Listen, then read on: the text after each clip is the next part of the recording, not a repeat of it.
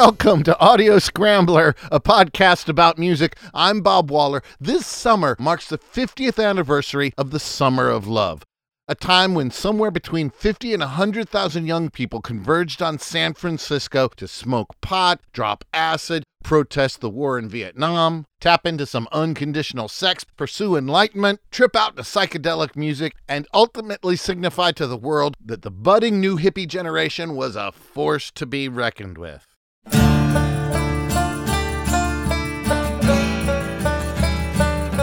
In the last episode of Audio Scrambler, we looked at how some high-profile musical experimentation of 1966 paved the way for the Summer of Love. In this episode, we'll see how that spirit of freedom and innovation spread like wildfire as we look at 1967 directly. And the way we'll do that is through 10 far-out facts about the Summer of Love. Far-out fact number 1. The Summer of Love kinda started in the winter.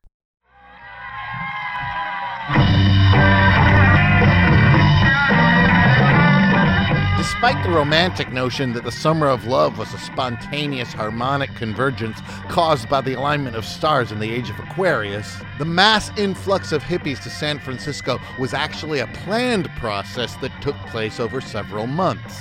The song you're hearing right now is Viola Lee Blues, as recorded by the Grateful Dead in January of 1967 at an event called The Human Bein'.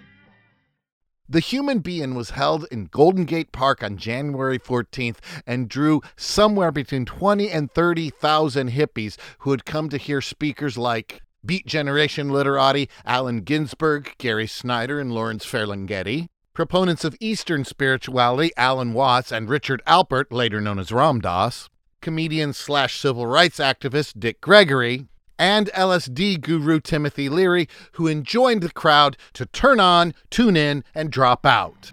The event included musical performances by the Grateful Dead, who again we've been hearing in the background, as well as the Jefferson Airplane, Don't you want somebody to love? Quicksilver Messenger Service, oh God, pride of man, and Blue Cheer. No, there ain't no cure for the summertime blues. The Human Bein' was the first high-profile, San Francisco-based hippie gathering of its scale, and as noted, it happened in the winter. It was so successful that in the spring of 1967, a committee formed to further plan the systematic convergence of hippies in San Francisco. And that committee was called the Committee for the Summer of Love. Far-out fact number 2. This song, If You're Going to San Francisco, was essentially a jingle. That's right, although anti-commercialism was a central tenet of the Summer of Love, this song, titled San Francisco, be sure to wear flowers in your hair, here performed by Scott McKenzie, was written as a kind of advertisement for the Summer of Love by John Phillips, best known as a singer, songwriter, and guitarist for this band.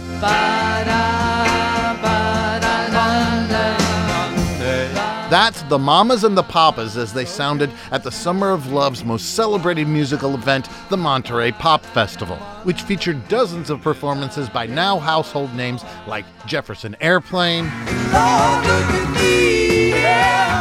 Simon and Garfunkel, Hello Darkness, my old friend, Big Brother and the Holding Company featuring Janis Joplin on lead vocals, Down on me, no, down on me, The Byrds,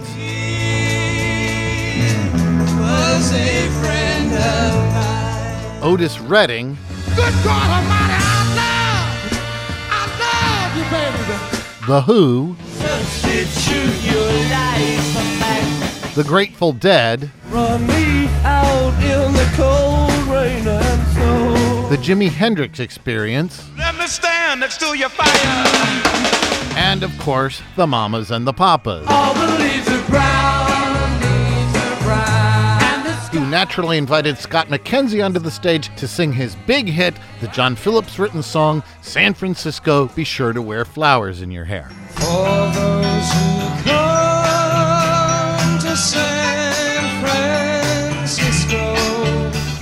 by the way, was one of the organizers of the Monterey Pop Festival. So while he may have had some very pure interests in promoting the Summer of Love, he also clearly had some professional interests in it. Because the best way to make his Monterey Pop Festival a success would be to get as many hippies to come to San Francisco as possible. And a great way to do that was to write a hit song encouraging them to do so. And as a special bonus far-out fact about San Francisco, be sure to wear flowers in your hair. Despite its gentle, slow-paced groove, Phillips claimed to have written it in 20 minutes while hopped up on speed. Far-out fact number 3, the Jimi Hendrix Experience was kind of a British act. I know, Jimi Hendrix is an American legend, I get that. But at the time of this recording, hey Joe, where you going now? Gun in your head. He was nearly unknown in his own country. This is Hey Joe, as recorded by the Jimi Hendrix Experience at the Monterey Pop Festival, their first major American appearance.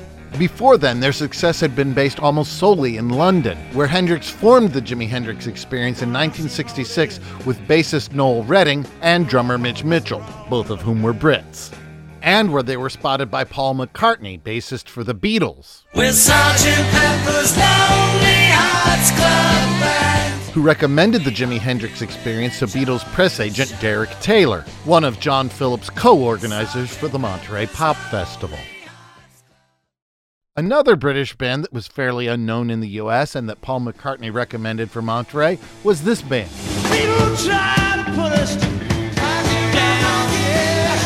That's The Who performing My Generation. It's the song they used to close their set at Monterey. And as it ended, Pete Townsend famously smashed his guitar while Keith Moon kicked over his drum set and explosions went off all over the stage.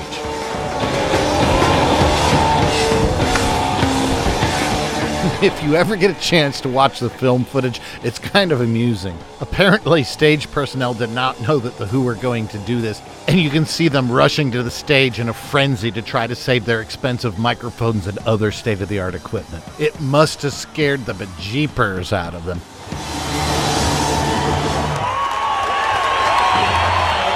And by many accounts, it also scared Jimi Hendrix, albeit in a different way. Because by many reports, Hendrix and The Who had developed a kind of friendly rivalry by this time. They admired each other, but neither band wanted to be outdone by the other. Both acts were scheduled to perform at Monterey on Saturday night, and by backstage accounts, they tossed a coin for the right to choose who would go first. The Who won the toss and chose to go on before Hendrix. That way, if Hendrix wowed the crowd, they, The Who, would not pale in comparison. So when The Who enraptured the crowd with the sights and sounds of explosions and destroyed instruments, naturally, Hendrix was a little concerned. But by all accounts, he put in a stellar performance, and in the end, not to be outdone by The Who, smashed his own guitar and set it on fire. The image of Hendrix kneeling and gyrating suggestively in front of his guitar has become iconic, and rock fans on both sides of the Atlantic now agree that both The Who and Hendrix are bona fide rock legends. And your special bonus Who-Hendrix-related far-out fact here is that the band that performed between The Who and Hendrix at Monterey was the Grateful Dead. A band that, by their own admission, is one of the most famously shoegazing bands ever. Members of the Dead have subsequently stated that being sandwiched between The Who and Hendrix virtually guaranteed that their performance at Monterey would not be remembered. As Grateful Dead bassist Phil Lesh once put it, "We have a tradition of blowing the big ones." Far out fact number 4.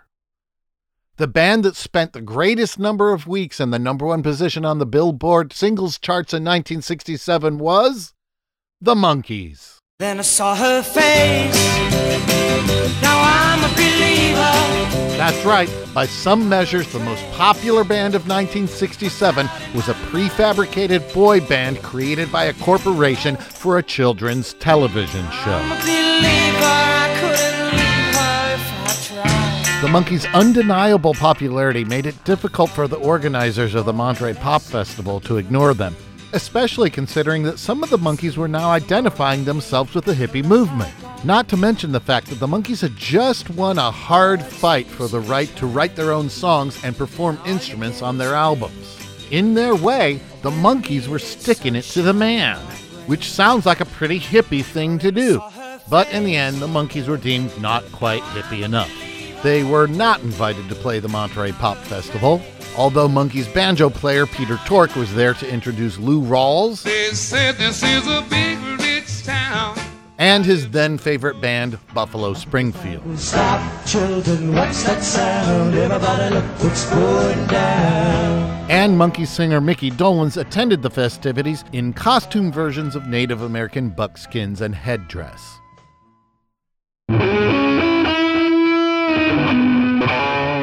Far out fact number 5. The only performer to be paid by the Monterey Pop Festival was Indian sitarist Ravi Shankar. Other performers got nothing more than a reimbursement for their travel expenses, but Shankar got paid $3,000. To make up for the disparity, he played a set that was 4 hours long, more than 8 times longer than the average Monterey performance. The reason nobody else got paid is that the Monterey Pop Festival was a charity event. Which leads to your bonus pay-related far-out fact. Early rock and roll legend Chuck Berry was reportedly invited to the Monterey Pop Festival, but when he found out it was a charity event, replied, "The only charity Chuck Berry plays for is Chuck Berry." Far out fact number 6. Although the Monterey Pop Festival was the largest and most high-profile pop festival to date, many performers declined the invitation. These include Bob Dylan, pack up your money, pull up your tents, McGuinn. You ain't going nowhere. Who was recovering from a motorcycle accident, the Beach Boys, I'm picking up good vibrations. whose creative leader, Brian Wilson, was coping with a mental health condition called schizoaffective disorder, which made him agoraphobic, unable to fly, and terrified of large crowds. And then there was the Mothers of Invention, Busted people. Oh, baby, now just like a drag. whose leader, Frank Zappa, refused to play with San Francisco bands which he considered to be artistically inferior. Not to mention Motown acts like the Supremes,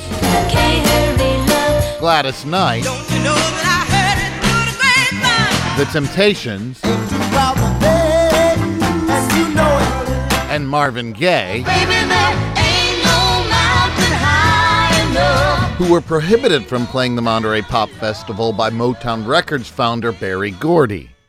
It's unknown whether the Beatles Look at all the lovely people. were ever invited to the Monterey Pop Festival, but it's generally accepted that by this time their music had become too complicated to perform live. Certain other acts couldn't get American work visas. These included the Kinks, Every day I look at the world from my window. who were in a heated dispute with the American Federation of Musicians, as well as Donovan, First there is a mountain, then there is no mountain, then there is.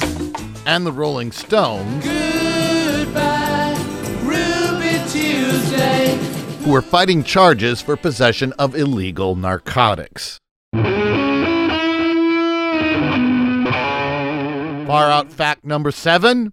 Of all the acts to play the Monterey Pop Festival, the one that ranked highest on the Billboard singles charts at the time was The Association. And Wendy has stormy eyes that flash at the sound of lies. This is the super soft single Wendy by the super soft pop band The Association. As you can hear, it's a little hard to guess what criteria might have been used to determine that the Monkees weren't hippie enough for the Monterey Pop Festival, but The Association was. And your bonus association-related far-out fact is that Raymond Zarek, keyboardist for The Doors, who later in the summer of 1967 had a #1 hit with this song, Come on, baby, light my fire. subsequently declared, "We were quite angry wondering why The Association was at the Monterey Pop Festival and The Doors were not." Which leads to far out fact number 8. The Summer of Love was a summer of mismatched doubleheaders. Because after Monterey, the Doors opened for Simon and Garfunkel. Imagine this band She get high. She get high. She get high, girl. opening for this band. Feeling groovy. And while you're at it, imagine this band I have only one burning desire. Let me stand next to your fire. opening for this band. Cheer up, sleepy Jean. Oh, what can it mean? Because that's what happened. Believe it or not, in July of 1967, the Jimi Hendrix Experience briefly went on tour with the Monkees. As you could imagine, things did not go very well. Parents who had paid for their 13-year-old daughters to see a bubblegum boy band were incensed to learn that their children had been exposed to Hendrix's distorted psychedelic guitar and suggestive pelvic gyrations.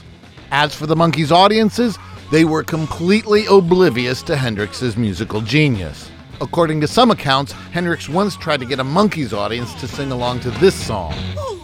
Foxy lady. This is Hendrix's hit, Foxy Lady, but the Monkees audience responded by singing Foxy Davy, a reference to the Monkees' diminutive British pinup boy, Davy Jones. The humiliation was more than Hendrix could take, and on the 7th night of the tour, well before the tour was supposed to end, he reportedly gave the middle finger to the teeny boppers and never set foot on a Monkees stage again. Far out fact number 9. Despite its obvious success, many declared the Summer of Love to be a great failure. Although the Summer of Love is often regarded as the watershed period that popularized the underground values of peaceful protest, sexual liberation, and freedom of expression, not everybody saw it in such a positive light. San Francisco and Monterey city officials claimed the Summer of Love had not only given their communities a bad name, but had cost the public a fortune in law enforcement, sanitation, public health, and penal expenses. Many hippies themselves believed that the Summer of Love had strayed radically from its objectives, forsaking mind expansion for wanton drug abuse, free love for sexual hedonism, and communal sharing for commercialism. Notable commercial aberrations associated with the Summer of Love include hippie kits, which sold for $4, included things like feathers, flowers, headbands, and incense, and promised to transform the wearer into an instant hippie. And the Hippie Hop, a bus tour that carried tourists through San Francisco's infamous Haight-Ashbury district to gawk shamelessly at its countercultural inhabitants. Sort of a Lion Country safari, but with hippies. By fall of '67, many who had advocated the Summer of Love were now yearning for its death knell. And so, on the morning of October 6, 1967, a group of tired and somewhat disillusioned hippies famously gathered in San Francisco's Buena Vista Park for a mock procession advertised as a funeral service for, quote, hippie, devoted son of mass media, end quote, and in so doing, ritually signified to the world that the Summer of Love was decidedly over.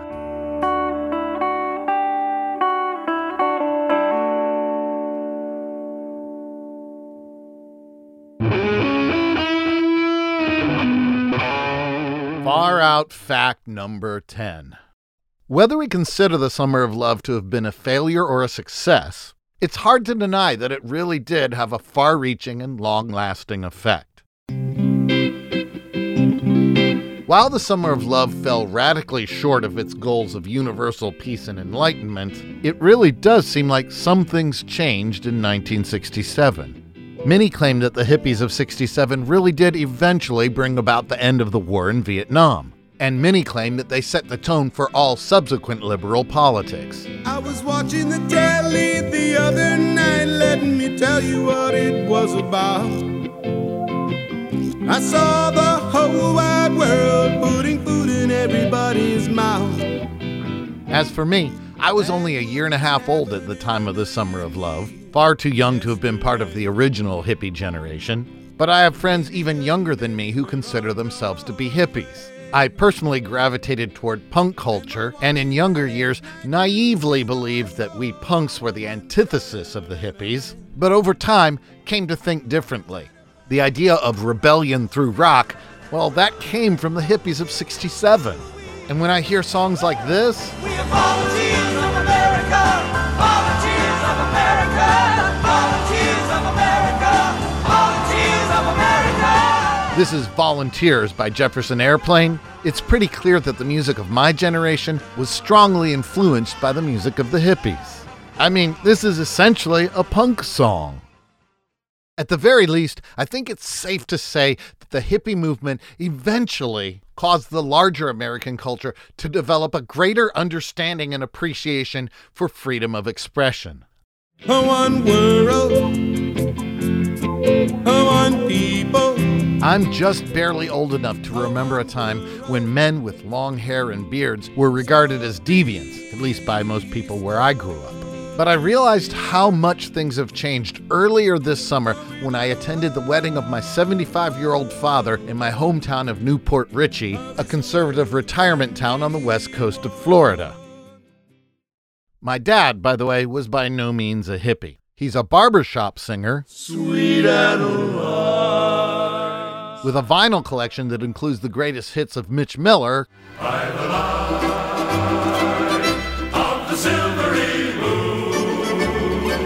and Andy Williams. Moon River, wider than a mile.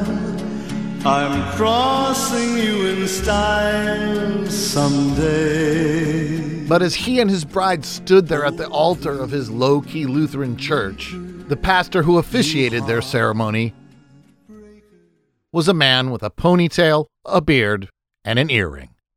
One world, one people, one world, so peaceful. By the way, the main songs you heard for Far Out Facts number 9 and 10 were His Great Escape and One World, One People by my good friend William Mylar. William, or Bill as most of us call him, is well known in the Sacramento area where I live for fronting Mylar's Hippie Hour, a regular musical event that is partially a showcase for Bill's formidable talents and partially a jam where all are welcome. It is truly eclectic and inclusive in the spirit of '67. Special thanks to Bill for letting me use these songs and for letting me record this episode of Audio Scrambler in his home studio while my own home studio was in a shambles because of a recent move. You can find out more about Bill and his music by going to mylarville.com. That's mylarville.com. Until next time, I'm Bob Waller, reminding you to turn on, tune in, and keep listening, because the more you listen, the more you love. It's time to live in peace together.